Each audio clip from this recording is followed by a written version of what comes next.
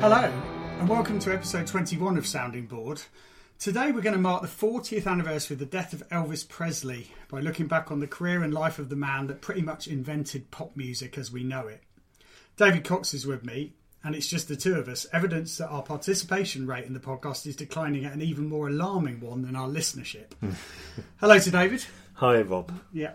Before we get stuck into our tribute to the King, and later an appraisal of the new LP from Arcade Fire, any music news items that caught your eye this week? Well, I've just got one, which concerns Martin Shkreli, who is the multi-millionaire Big Pharma magnate who bought the only copy of Wu-Tang Clan's Once Upon a Time in Shaolin. So this is this incredible box set that was sold in kind of Italian mahogany, encased in silver, with a gold leaf certificate of ownership that came with its own custom-made $55,000 pair of speakers that was sold by auction for over $2 million. So it's the most expensive album ever sold. But it was under the proviso that it would never be performed publicly until the year 2103. Okay, right. So that's some bit of background. Shkreli said that if Trump was elected president, he would live stream the album against the Wu-Tang's wishes. And around the same time, he was arrested by the FBI for multiple counts of securities fraud. He has since been found guilty and has been jailed, which has probably saved his life because the Wu-Tang are incredibly unhappy with him about live streaming it during a recent YouTube clip, which has since been taken down.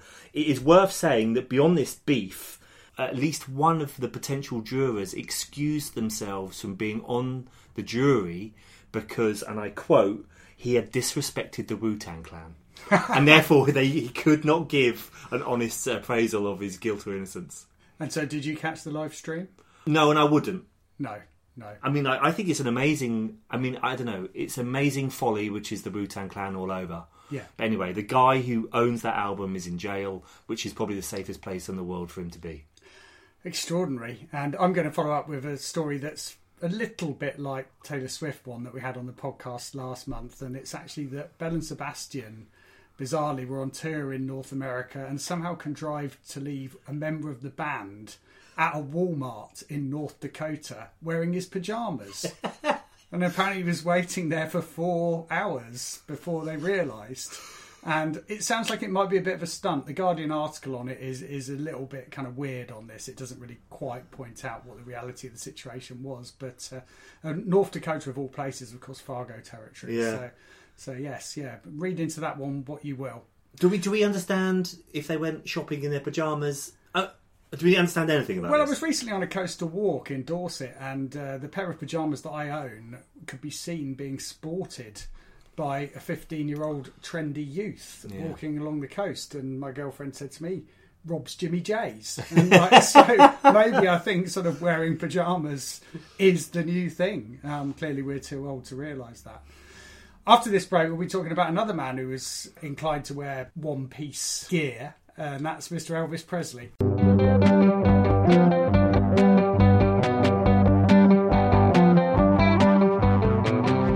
Welcome back. And as promised, this week we are devoting the bulk of our show to Mr. Elvis Presley, who died on the day we are recording this podcast 40 years ago today. Elvis's death is one of my earliest cultural memories, just pipped by the Silver Jubilee of Queen Elizabeth II a few weeks before in 1977. As an 8-year-old, I wasn't that familiar with the man, but I soon would be, as the coverage at the time was truly blanket. David's a long-time fan, and our approach to tackling such a big topic is to take 5 key points in Elvis's life and to try and get a handle on their wider significance. I think we agreed it was impossible to just cover the whole thing, and all the music, of course. So to get this started, we're going to kick off with the birth of the man in January 1935, along with his background in Tupelo, Mississippi. David, some thoughts on early Elvis? So it's worth saying that he was born in East Tupelo. Oh, of course. And the thing about East Tupelo is that was the very poor end. Yeah. So I think Peter Guralnick, who wrote the kind of definitive 2-volume biography of Elvis, called it Across the Tracks from Across the Tracks. It was a 2-room shack. In the middle of the Depression, as you mentioned, it was 1935. The main thing I wanted to talk about in terms of Elvis's birth, and a kind of theme we'll kind of hopefully return to a couple of times during this podcast, are things that are majorly important about Elvis that people may not know or misunderstand. So The major thing about Elvis's birth is that he had an identical twin brother called Jesse Garon, who was born 35 minutes before him, and sat stillborn on the kitchen table for 35 minutes as Elvis was born. Oh my word, I didn't know that part of the story. Yeah. So his mother, in Elvis's words, had been given the happiest moment of her life and the saddest moment of her life at exactly the same time. And it was her opinion, as well as Elvis's, that God had given her that challenge, that test, and that Elvis, the kind of deal that had been struck from God, was that Elvis got luck for two. So he got all of Jesse's luck. This is something that really Elvis, as an only child during Depression era America, enjoyed but laboured under as well. Like his relationship with his mother was incredibly intense as a result. Worth saying that at the age of 3, Elvis's father went to jail for 9 months for forging a cheque. And they went hungry during those 9 months. There's basically no income.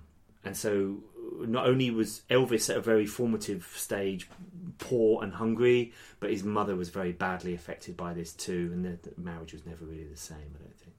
Yeah, I mean, I'm lucky enough to have actually driven through Tupelo at one point a few years ago, and it's still a pretty down a hill, poor place. You know, Mississippi, I think, is the poorest state in the US pretty much. So, you know, I think even today, if it's like that, then I think in the pre-war period, things would have been more strident still. Yeah. And you mentioned about East Tupelo, and I understand that Elvis, you know, as we mentioned, we're living in a black neighbourhood, which was very significant, I think, wasn't it? Yeah, they moved to North Green Street in Tupelo when Elvis was still a child, and that's where their neighbours were mostly black. And that's where Elvis sort of heard black radios, where he sat outside the black churches and heard gospel for the first time. I'd say that Elvis was a man of great appetites, and I'm sure we'll return to this later. He was omnivorous in terms of everything you could possibly mention: food, music, women, goodness knows, karate, clothes, whatever, drugs, of course, yeah. And so I think we should discuss it, and it's appropriate to discuss it as early on as possible. Probably the biggest criticism of Elvis is that he leads a vanguard in terms of appropriation of black culture by white people. Yeah. And I suppose that's just worth talking about. Like, what's your take? Well, is it an outrage, or is it a positive thing? I mean, I'd be inclined to think that in popularising black music or music of black origin to a wider audience, a white audience, which at the time, against the backcloth of segregation, was incredibly important, is actually a positive thing. I mean, I think he brought a lot of black artists to attention of a wider public. He broke down a few barriers, maybe not sort of in a rabble-rousing, conscious way, but I don't think, having read the Guralnick book, and that's all I've got to go on, that he was in any way a discriminatory person. I think he took people as they found them, and I think there's been so much great music that's resulted that he's influenced, and he would sure be one of the first people to say that it all stems back to some of the influences that were brought to bear on him. Mm-hmm. Would you agree? I mean, yeah. I mean, I think there were two schools of thought here. The Chuck D school of thought, which Elvis was a racist, that he got rich off the back of black music without the black people. Yeah. But then there is another view, which is a sort of rising tide raises all boats, and that Chuck Berry and Little Richard and Fats Domino and B.B. King would have never been played on white radio without Elvis. No.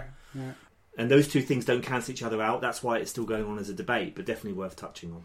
Yeah, I mean, I think so. I mean, I think I would be inclined to agree with the latter opinion, as I've just said, and I think the Chuck D thing, I think there's an element of, propaganda there, and just using that as a stick to beat someone with, where I don't think there's necessarily a lot of reality in it. Mm-hmm. I wonder whether, that would still be the opinion now, but I think very interesting anyway to debate that. That's actually something that I think maybe we could devote a whole podcast to. Sure. The interaction between black and white music, and bands like the Rolling Stones and others, of course, are fulsomely in debt to that side of things.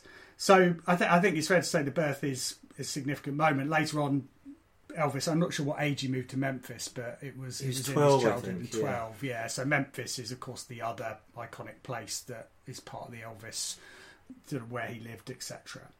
So we're going to move on now a few years, rather than sort of charting things completely chronologically, and we're going to look at sort of 1956, which was a pivotal year. And David, why would you suggest that was the case? Yeah. Well, 56, January 56 is when he released Heartbreak Hotel, which is his first single after leaving Sun Studios and signing his $1 million contract with RCA Victor. This big sort of, it's a bit like Nirvana signing for Geffen sort of thing, like leaving Sub Pop. Heartbreak Hotel is notable for a number of reasons, not least of which it was his first national and international hit. His first singles were regional hits around Memphis, but this went. In fact, it was the biggest selling single of 1956 in the US. It was his first million seller. I mean, it was humongous. And actually, I found out some interesting stuff about why the timing was right. I kind of wanted to talk to you about. So actually, it comes down to technology as ever. And it was the transistor radio. Oh, really? So the transistor radio was made commercially available for the first time in October 1954. And up to the end of 1955, they'd shifted about 100,000 units. But by the end of 1958, they'd sold millions. The thing about the transistor radio was that there's some combination of early baby boomers, relative prosperity, and the idea that with a transistor radio, you didn't have to sit there in your front room and listen to the radio with your parents. You could go off and listen to it anywhere you wanted. Therefore, you had something of your own for the very first time in America. And so the release of Heartbreak Hotel in January 1956 was absolutely perfect timing. The technology was there, and now the culture was there with rock and roll. And I think that is unignorable. Yeah, I mean, that's something that I hadn't really considered, but it's obviously significant because the other thing is, I think about that year is that Elvis really exploded from being sort of pretty much a regional star. He was a big hit in various gigs and things around Memphis and then also the Louisiana Hayride, which took place in that state and very well known in the South. But I think 56 was really when he kind of spread out properly nationally and internationally, wasn't it? You know, and everyone begged him not to release Heartbreak Hotel. Yeah. Like, it's well worth going back and listening to that song again. It is strange and morbid. And it's not rock and roll as you understand it. It's a very down-tempo, depressing song about basically suicide. Yeah. And everyone begged him, don't release it, Elvis. And he insisted. The first time he heard it, he said, "Hot dog, play that again." He listened to it 10 times in a row. There's kind of interesting story behind the song, which is that there was a petty criminal called Alvin Krolik who handed himself into the police with a note saying, "I've walked a lonely street." And the songwriters saw that and then picked that up and said, "Let's put this hotel at the end of that street." And poor old Alvin Krolik, sadly, was later to hold up a liquor store and was shot dead by the owner. Right. And so there's a kind of tragic, almost like a curse of the Heartbreak Hotel kind of surrounding the song, sorry. But another thing that's interesting about the song is that it kind of recreates the trademark echo of the Sam Phillips Sun Studio recordings, but they didn't know how to recreate it. And so Elvis actually remiked the room and opened up all the doors. So the echo you hear is a sound bouncing down the corridor because he didn't know how Sam Phillips did it in Sun. And I thought that's amazing. Yeah. It goes to show that Elvis produced himself a lot of the time.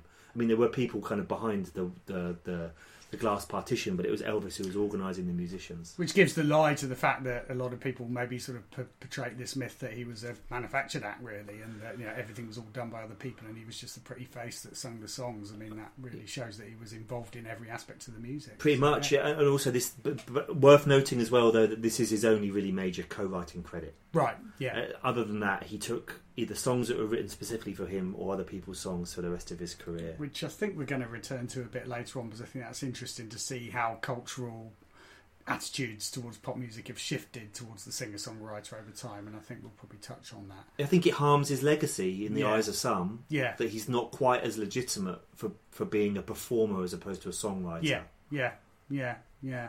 Really interesting. Just more widely, I mean, I think the time period in US history, obviously the 50s was Brave New World. You're coming out of the wartime, and austerity and all sorts of other things. The Great Depression before that, the 50s, you have images of sort of soda bars and people cruising the strip, all the stuff that you get in kind of American Graffiti, the George Lucas film, and Elvis seems to me that he is completely indivisible from that world.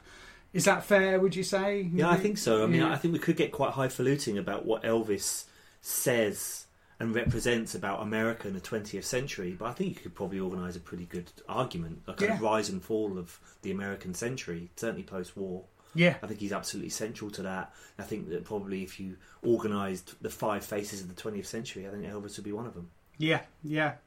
I mean, and I also wanted to touch on the influence at this stage was beginning to come in of Elvis's manager, Colonel Parker, possibly the most famous Svengali in history, I think, and a man whose influence on Elvis is hotly debated to this day. Any thoughts on that? Well, firstly, to say that he was neither a colonel, nor was his name Tom Parker.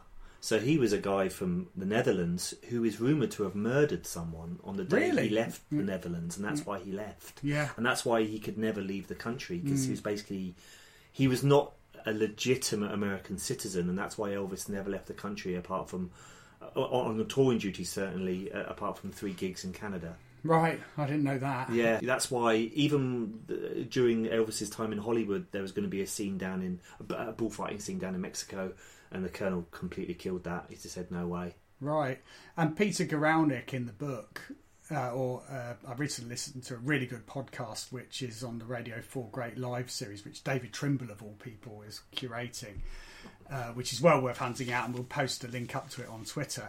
And Guralnick, in that interview, which was part of that podcast, actually said he felt Parker was a genius, just because of his ability to kind of, just know how to maximise Elvis's potential. Would you go along with that? Yeah. No, but then Peter Guralnick knows more than me. Yeah. I don't think Colonel Parker made many choices that didn't completely just suit him as opposed to Elvis. Certainly not Elvis as an artist. That said, I think Guralnick calls him a marketing genius, which I think is a qualification. Yes, yeah. One thing he did was he created a bunch of I Love Elvis badges, and with classic Tom Parker flourish, he created an equal number of I Hate Elvis badges, and that is just him in a nutshell. Coming or going, he's going to get your money. Yeah. I mean, this is a bit later, and I'm sort of possibly moving a little bit away from the structure here, but another really interesting thing that I've heard was that some people were looking to get Elvis involved in an adaptation of a Nelson Algren novel, which would have been a slightly edgier, less predictable thing, and it was going to be a film. We were not really going to talk about the films much today, but this is going to be a film thing, and apparently it was like really ruthlessly closed out by Parker and his entourage and said, no way. We manage Elvis's image. That isn't him. We want him to be kind of a mainstream figure, and I thought that was pretty fascinating as well. Yeah, I mean, there was one notable moment in the whole of Elvis's career where they went counter to the Colonel and the Memphis Mafia, and that was the '68 comeback special, which we'll touch on. Yes, yeah. Well, it's going to be a central part of things. So moving on a few years. One of the major events in Elvis's life was when he was sort of called up for the army, and this was in 1958, and this was pre-Vietnam, but it was during the period when a lot of Americans and young Americans were called up to sort of serve in Germany in particular, and that's where he ended up going after some time at Fort Hood. And this was obviously like something that was a massive sort of psychological decision for him, and a real watershed moment. Any thoughts? Well, Guralnick, we keep returning to him, but his masterful 2-volume biography is pretty much the touchstone in all serious analysis of Elvis. Splits the first book, which is basically full of hope, the making of Elvis Presley at this point when he goes into the army, and the second part, which is his decline, is everything afterwards. And so, in most people's opinion, this is a key moment in basically the triggering of Elvis's decline. I'd strongly suggest that requires some reappraisal.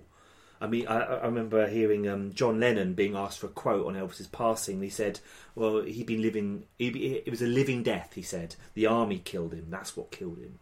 Right? I just don't agree with that. I mean, for a start, he could have deferred, or he could have gone into the army and done special service as in an entertainer at USO shows. But he chose not to. He chose to go in as a grunt. Yeah.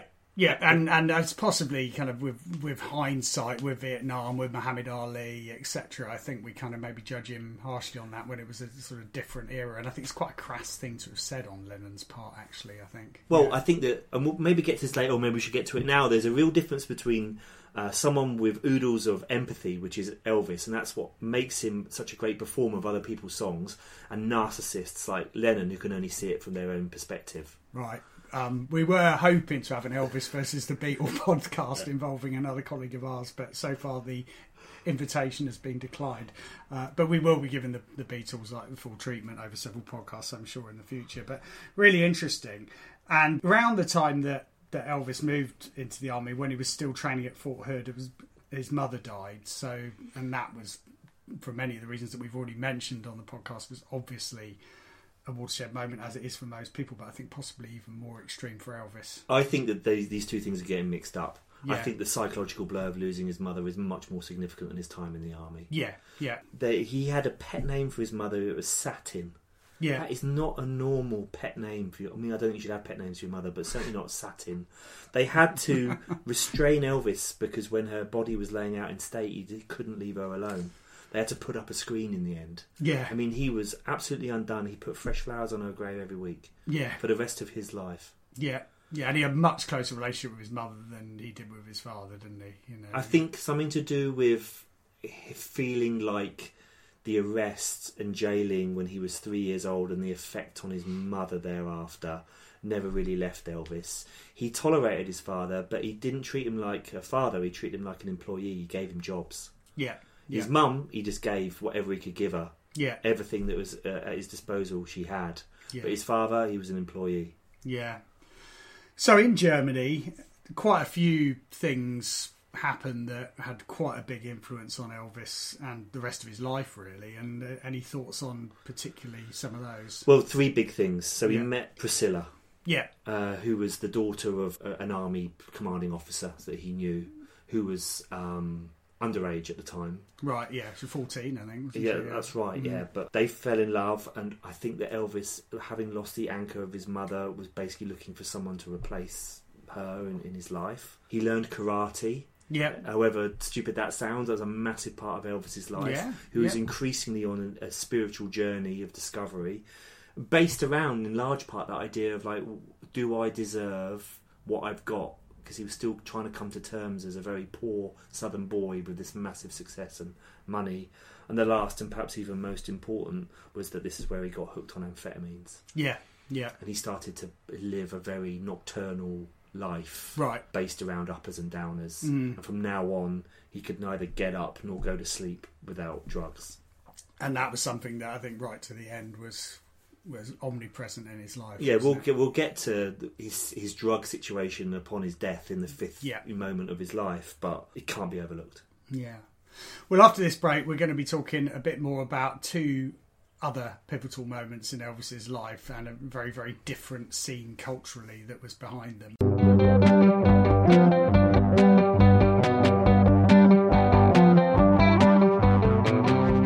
Hello, welcome back. We've already talked about three major pivotal moments in Elvis Presley's life: his birth and his early upbringing in Tupelo, Mississippi, or East Tupelo, as I was corrected earlier on, the release of Heartbreak Hotel and his move to RCA in 1956 when he was 21, and the death of his mother and his time in the army, which kicked off at about 1958. So now we've got two more in our kind of 5-point plan to look at Elvis Presley's life and legacy. And there's a very famous TV show that was released in 1968 after a very, very quiet 1960s in some ways for Elvis. I mean, do you want to talk a little bit first about what was going on in the 60s leading up to that pivotal year? Yeah, he returned from Germany in 1960, very unsure about what he was going to return to, because I think the absolute zenith of his celebrity was 58, just prior to him leaving. Yeah. The Colonel wasn't stupid, as we've kind of established. He may well have been evil and manipulative, but he wasn't stupid. So he had Elvis cut a bunch of records before he went, and then drip-fed them out during the interregnum, so that Elvis never really went away. Elvis came back and recorded some of his best music in 1960 and 61, including the unequalled Reconsider Baby, which I think is one of his best songs ever. And then he went to Hollywood, and then made a bunch of decreasingly good films. I mean, they are really quite awful. Yeah. Even the biggest Elvis fan amongst us would struggle to see much in them that is worth pursuing or listening to in terms of soundtrack albums. Yes, yeah. So Elvis has really lost his way. Around 66, 67, he's really... He's unhappy with the music he's making. He's unhappy with the choices he's made. Lisa Marie, his daughter of Priscilla, has been born. Priscilla has embarked upon a semi-public affair with her dancing instructor. Of course, yeah. Bobby Kennedy's just been assassinated, and so has Martin Luther King. Martin Luther King assassinated, of course, in Memphis, which sent Elvis into a right tailspin of depression because he felt it kind of confirmed all of the worst things about the South and what people thought about the South. And so in that moment, he was at his most frustrated and isolated. And this is when the Colonel came up with an idea, which was an Elvis Christmas special. It would be Elvis on an empty stage singing Christmas songs for an hour on NBC for $1 million. And when the NBC executive producer, this guy called Bob Finkel, talked to the Colonel about it, and then to Elvis, Elvis was very clear. He said, I want everyone to know what I can really do. And they started to change the plan towards what became known as the 68 comeback special. Yeah.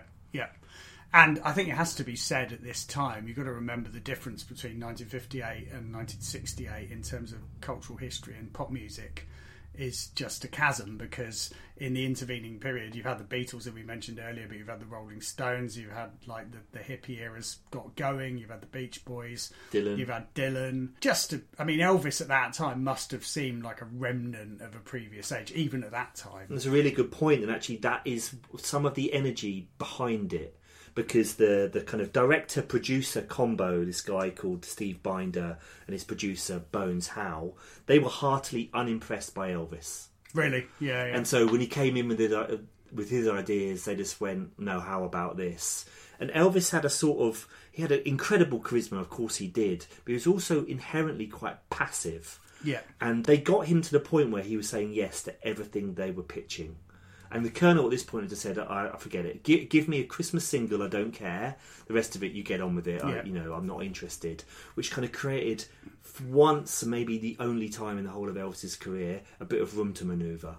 And so these guys put together a show which is basically split into two parts. One which is this sort of quite theatrical sort of live performance around medleys using the tune Guitar Man as a linchpin, and it's a number of big set pieces which basically tells a sort of story of a poor boy who finds fame and fortune and travels the world only to discover that true happiness waits for him at home. Yeah. So that's the sort of basic narrative. And then the second half is an informal, almost kind of improvised acoustic set with his old buddies from the Sundays in a boxing ring. This is Unplugged before Unplugged exists. Yeah, I mean, I was struck by having watched the video yesterday. I was struck by how much it reminded me of the whole kind of Unplugged format, which in its turn must have been like seriously influenced by the whole thing. Sure, I mean, the Unplugged set is incredible. This is Elvis in his black leather suit. I think he is the epitome and zenith of male beauty. I don't think he ever looked better. He still looks a very young man, which of course he wasn't he? I was 33, something like that. You know, possibly not uncoincidentally the same age as Jesus, but anyway, we won't go there. I mean, he really does. I mean, you kind of get the impression that everything from the late 60s onwards was the kind of jumpsuited sort of, chubby guy, but it's actually nothing of the sort, is it? It looks extremely kind of handsome. And he is beautiful, and his sexuality is pouring out of him. Yeah. He deliberately or not, he does a number of things to get the audience on side. He pretends to forget lyrics and stuff. Yeah. But when he first reaches out to the mic, Rob, his hand is shaking. Yeah. The stakes are high for him. Yeah. Because if he doesn't pull this off, then it confirms to him his worst fears, which is that basically he's no longer relevant. Yeah, and doesn't he say, he quite likes the Beatles and the Byrds and almost mispronounces the name the Byrds. Yeah. At the time, this is the time of kind of, 1968, not only kind of in terms of music, but it's also like kind of a massive cultural time with like anti-Vietnam protests, Kent State shootings, which were a little bit later, but, it's like really significant. It's a different world from those soda bars on the strip in Tupelo, isn't it? It's like it's different. Yeah. So, but his performances are amazing, and we'll put some on the playlist. But I wanted to pick out one in particular, which is One Night. This is a great song from his Sundays. Elvis is seated. I mean, the boxing room is incredibly packed. There's no room to manoeuvre, but he can't help it. He stands. In fact, at one point, he disconnects his electric guitar. Yeah, because he's not got the room to manoeuvre to stand. But he unforgettably sings, "I've always lived a very quiet life. and I ain't never done no wrong. That is a lyric. And he says it in such a way that it is impossible to imagine this man living anything other than a loud and wicked life. Yeah. I mean, it is extraordinary, his vocal performance on this. He sounds like a demon. Yeah, yeah. An absolute wild man. Yeah, I also think it's interesting with the music at times. I mean, it sounds like he's taken a lot of the old, a few of the 50s standards, the songs that really made his name, and then the backing is sort of updated. I think that's what's quite interesting, that kind of live music, kind of cabaret, sounding more like a kind of up-to-date thing. Because a lot of the early recordings, inevitably, particularly the very early recordings, the Sun ones from 54, are quite grainy, inevitably. So it's a real kind of vaudevillian kind of experience at times, but great quality as well, song after song that's top notch. So really good. You mentioned your kind of early memory of Elvis's death, and I talked in the Nirvana one about hearing Smells Like Teen Spirit for the first time and being like a pretty major moment. I would say the first time I saw the opening number, which is Elvis in a kind of white suit in front of his name in massive red letters, quite a famous image. Yes, he sings Trouble, which is I'm evil, my middle name is Misery, I'm evil, don't you mess around with me. It's one of my favourite musical memories. When I saw that, I was so exhilarated by it. I just thought, who is this guy? Because I really did think of Elvis as a sort of jumpsuited, burger-chomping, died-on-a-toilet dude. And this guy is something else. I was going to ask you about your first exposure to Elvis. When was that it? Yeah, that's it. Yeah. That's it. When I saw that image and I heard that vocal performance and I heard that song, which is so full of swagger and menace, I was totally blown away by it. I thought, well, who is this guy? And ever since then I've been looking into it. Of course, the whole comeback special is an ambivalent thing. Tremendous as it was quite bittersweet, and there's a feeling that, well, it's certainly more than a feeling, it's probably pure fact that he would never attain those heights again. And is that something that's sad for you, looking back on it and watching it again? Yeah, really sad. Yeah. And so in the boxing ring, he's reunited with Scotty Moore and DJ Fontana. So that's his guitarist and his drummer, respectively, from the Sundays. He never worked with them again. He never saw Scotty again in his life. He never worked with Steve Binder or Bones Howe again, the director and producer. It bounced him into a short period of great creativity, his last great phase, and so he bounced out of this and made in The Ghetto and Suspicious Minds, etc., some of his greatest music. And it kind of led up to 1972, which is when he recorded Aloha from Hawaii and simulcast to 1.5 billion people. Right, yeah. But he was very much on a downward slope from here, I would say. Yes, yeah, I mean, I think that's certainly the case. Which brings us inevitably to possibly one of the most mythologised events in the whole history of Western culture, basically Elvis's death in 1977. Or is he, Rob? Well, there's the question. According to the Sunday Sport, probably not. Along with the Second World War aircraft found on the moon.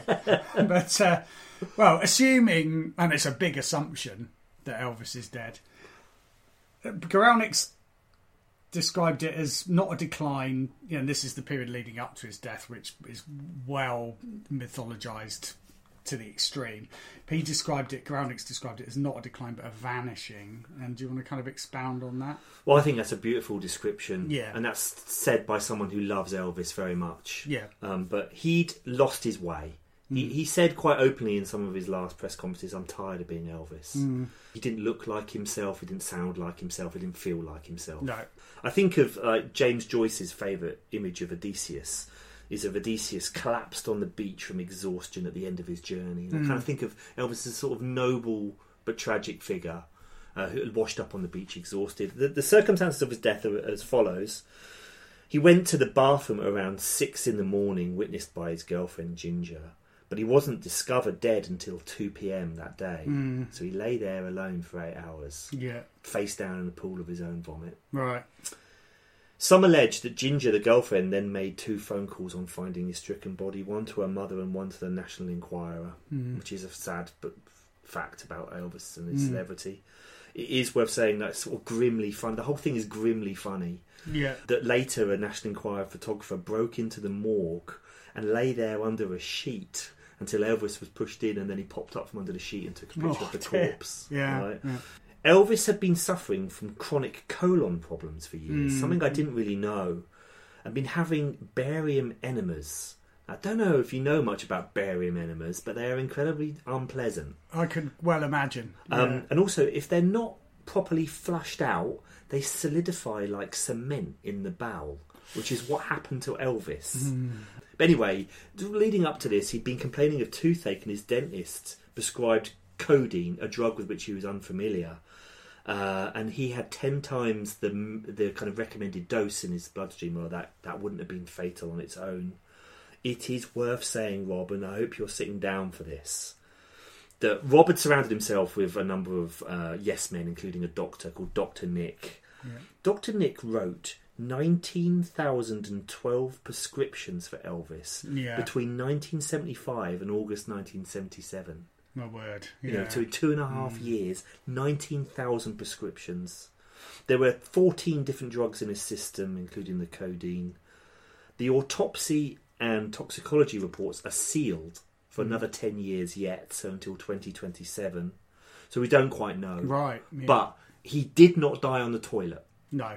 It was said that it was a heart attack, but I think it was a heart attack from complications to do with basically a drug overdose. Yeah. But there is another theory which I came across, which is reasonably interesting, which is that during the filming of Clambake, a little-known film in 1967, Elvis tripped and fell against a porcelain bathtub and knocked himself unconscious. Right. He was hospitalised, actually.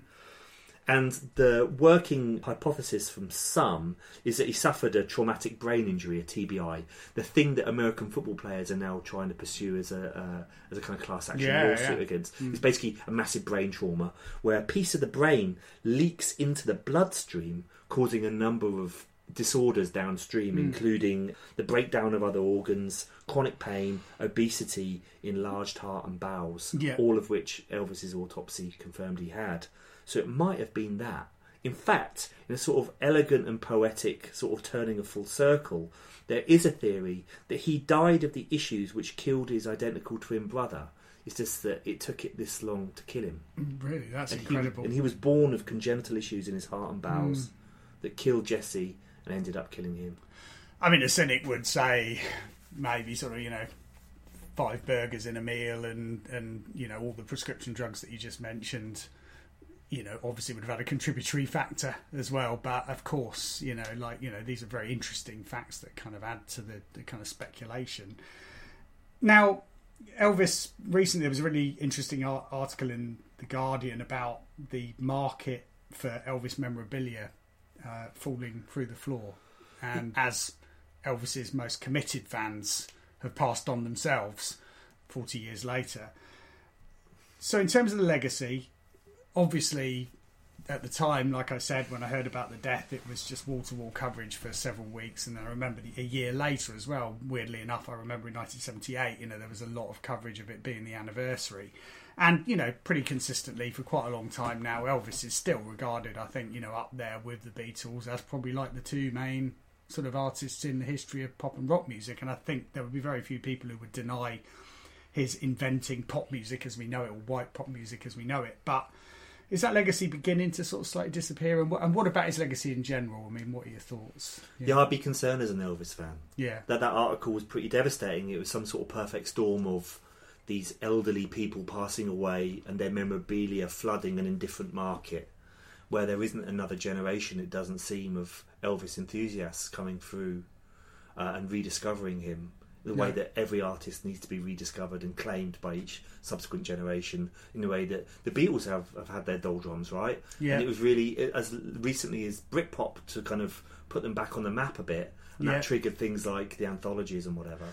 Yeah, I mean, your typical image of an Elvis fan now, I guess, would be kind of a guy with brill cream back, grey hair, sort of sat wearing a kind of old suit and a kind of slightly kind of yellowy grey shirt, probably down the bookies, probably with a fag, probably, looking at the paper and thinking back to his days at the dance halls in the kind of, 60s, 70s and 80s. So there aren't too many of them about anymore, really, are there? Yeah, and I think you touched on something interesting, which was that kind of false dichotomy between the performer and the singer-songwriter. Yes, yeah. And the idea that because Elvis didn't write his songs, he's somewhat less legitimate than someone like Dylan or the Beatles that we've mentioned. Yeah. And I just can't help but remind people that Elvis, having not written any of his songs, recorded songs that are now regarded indelibly as Elvis songs. Yeah. His performances and his arrangements completely changed them and made them into something else.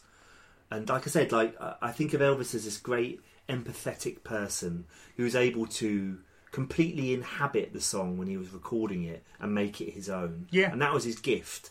You couldn't have given those... I mean, in fact, John Lennon recorded an album of rock and roll covers during the 70s. It's fucking awful.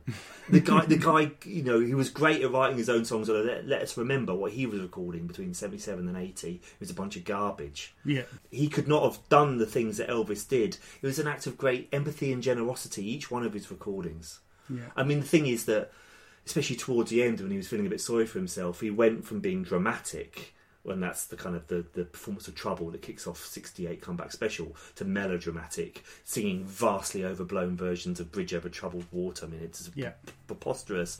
In the same way that sentimentality, which drives some of his greatest tunes like Long Black Limousine, goes over into mawkishness and Mama Like the Roses and stuff. And you could definitely curate a list of pretty risible Elvis performances, but you could also, and more importantly, put together a list of 50, 60, 100 tracks from this guy, all of which individually and cumulatively are mind-blowing. Well, while we wait for our third guest, Yoko Ono, to show up, I would say that we have actually, or Ben Woolhead, who's a regular on the podcast and was involved in the first 12 or 13 episodes and also the most recent Cardiff one, he is actually busy at this moment, we hope, amassing a good playlist of Elvis tracks, and that will be up for your delectation on the internet soon. And just before we move on from Elvis and start talking about Arcade Fire after the break, I mean, there's a concept that you've identified which is interesting and might be quite appropriate for Elvis, and that was coined by Jacques Derrida, the French kind of post-structuralist philosopher. And that's the concept of hauntology. Do you want to explain that? Yeah, Derrida kind of defines this concept as the figure of a ghost which is neither present nor absent, neither dead nor alive. And we joked about that kind of Elvis is dead, Elvis sighted, sort of kind of The Onion sort of headline. But Elvis is entirely present in our culture whilst being simultaneously not very present, either physically or in terms of who sounds like Elvis now sort of thing. Yeah. As well as that idea that the moment he died, people started seeing him. He is literally a ghost. Yeah. If you think about great artists, you think about their precedents and antecedents. There is very little or nothing before Elvis, according to John Lennon once upon a time. And then there is everyone afterwards. Yeah. And before anyone did anything, Elvis did everything. Yeah. I kind of think that Elvis haunts pretty much everyone, one way or the other. Yeah. And in that way, and that way alone, he's worth remembering and discussing. He's omnipresent in the culture, isn't he? I mean, there's no question about it. I mean, I don't think there can be many people, even very young people, who've never heard of him. I mean, he's still, for all we've said about the decline in his popularity, and that might continue, I still think most people would know he's a significant presence. So, really interesting indeed. That was a great discussion about Elvis, and I think there's probably more we could touch on, and we might well return to the topic at some point, and certainly to rock and roll as well, which I think is another really interesting topic to discuss. After this break, we're going to be talking about Everything Now, the new Arcade Fire album.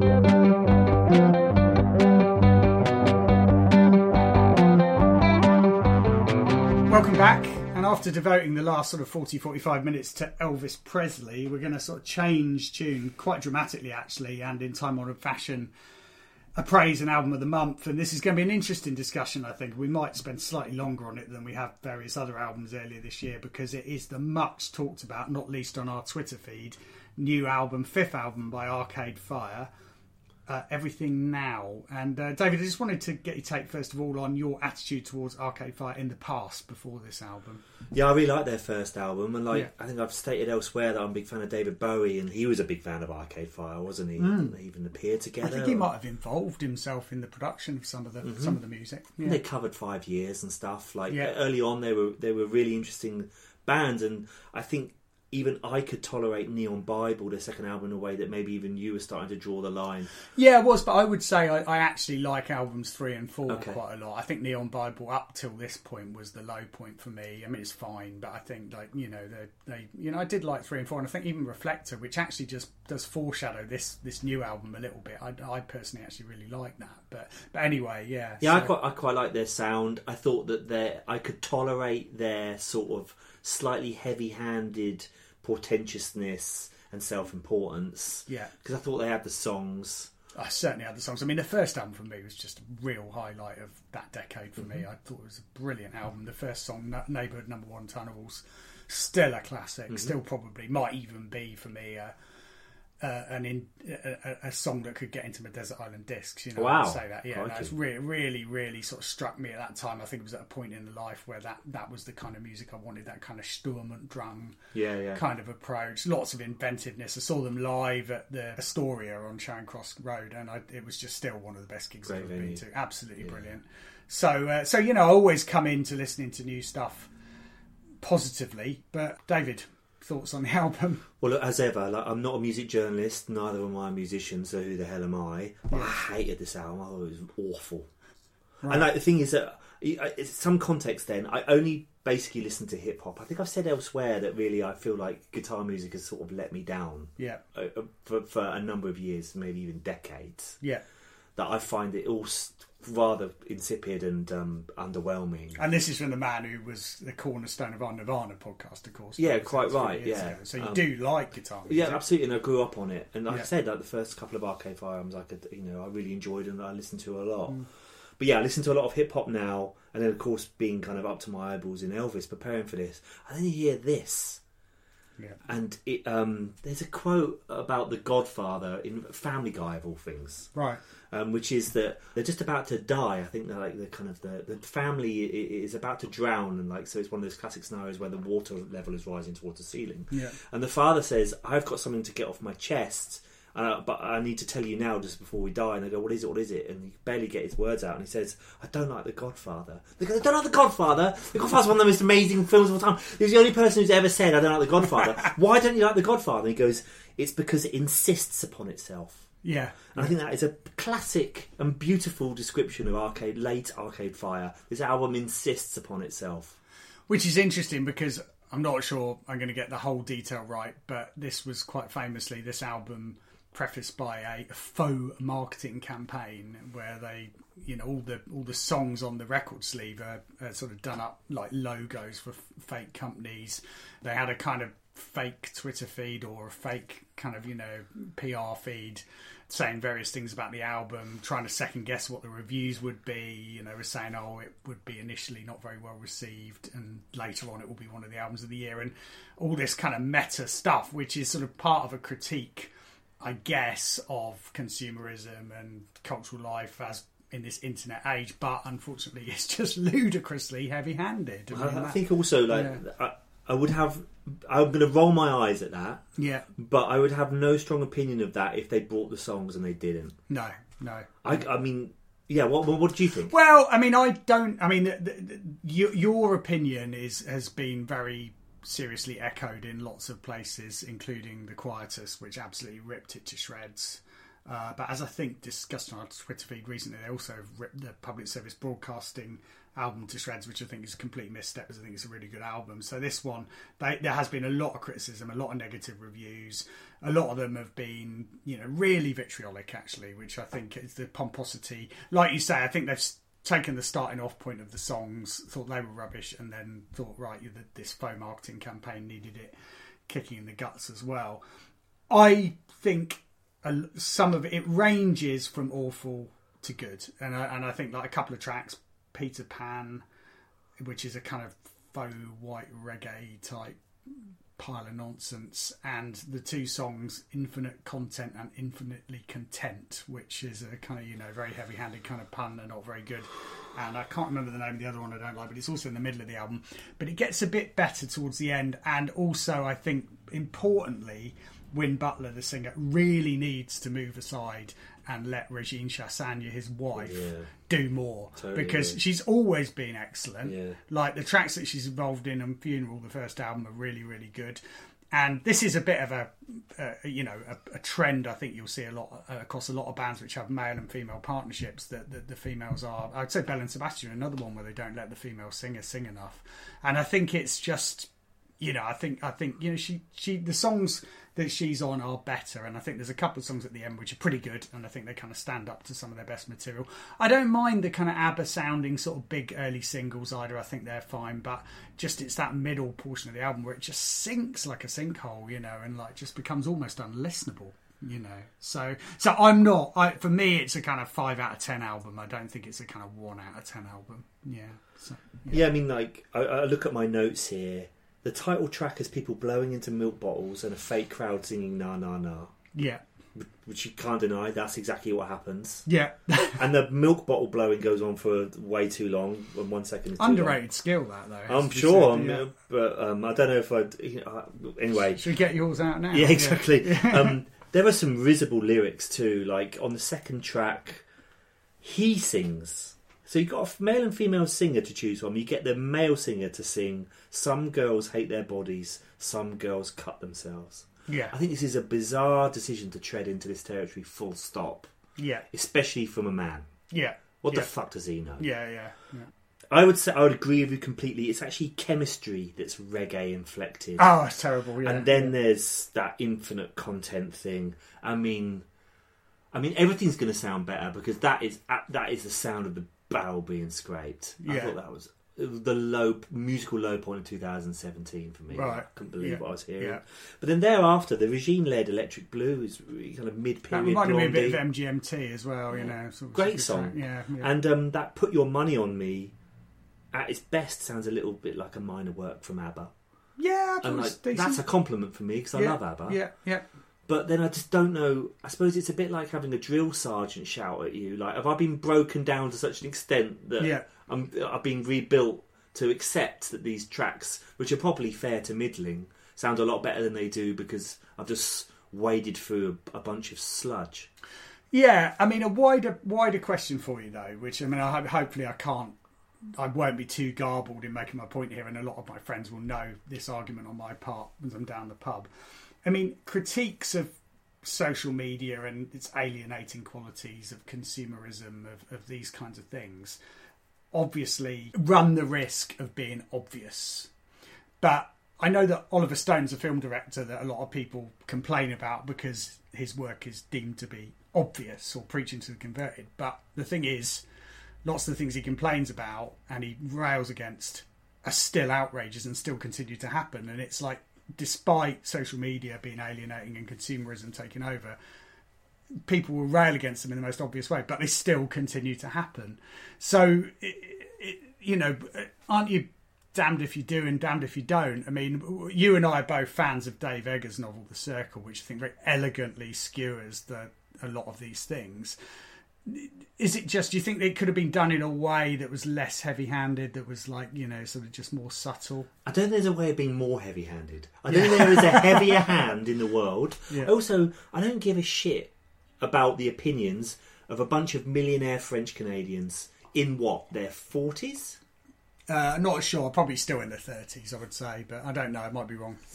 I just don't really care what you think, pal. Yeah, I think Wim Butler's actually an American, by birth. But like, okay, I take your point, but basically, millionaire people moaning about first world problems. Yeah, like if it was the alienating effects of technology on the lives of an 18-year-old who'd grown up in this era, for which this social media is ubiquitous, and they are having to, with no rule book available to them, navigate this whole new technological environment and the best things about that and the alienating things about that. I'll listen to that. Yeah. I'd certainly be interested to hear what they had to say. These millionaire successful musicians, in the most portentous and pretentious way possible, taking on those big themes. It makes me more annoyed, not less. Yeah, it's certainly bombastic. Lots and lots of interesting stuff on the internet. I would point you in the direction of Alexis Petridis' Guardian review of it, which I think is quite a good balanced review and certainly points out the weaknesses. and generally isn't that enthusiastic, but isn't perhaps quite as vitriolic as the Quietuses one. And our own Ben has pointed people to various reviews of this album and also tweeted on it in his blog, which is Silent Words Speak Loudest, which we should do more to kind of publicise, really, because it's become a little bit of a companion piece to the podcast. Anyway, thanks very much for your contribution, David. As always, a pleasure having you on. Thanks, Rob. Still working out a theme for next month, but I'm also hoping for the second in our interview series, which should go live probably quite early in September, depending on when you're listening to this. Basically, the best way of getting in touch with us is at SoundingBoard69 on Twitter. That's where almost everyone's interacting with us. And also, I think you should definitely take time to look down on the people we're following, because there's lots and lots of good people there, lots of good blogs and podcasts, and also musicians from all around the UK and elsewhere. So thanks very much again, David. Looking forward to talking next time.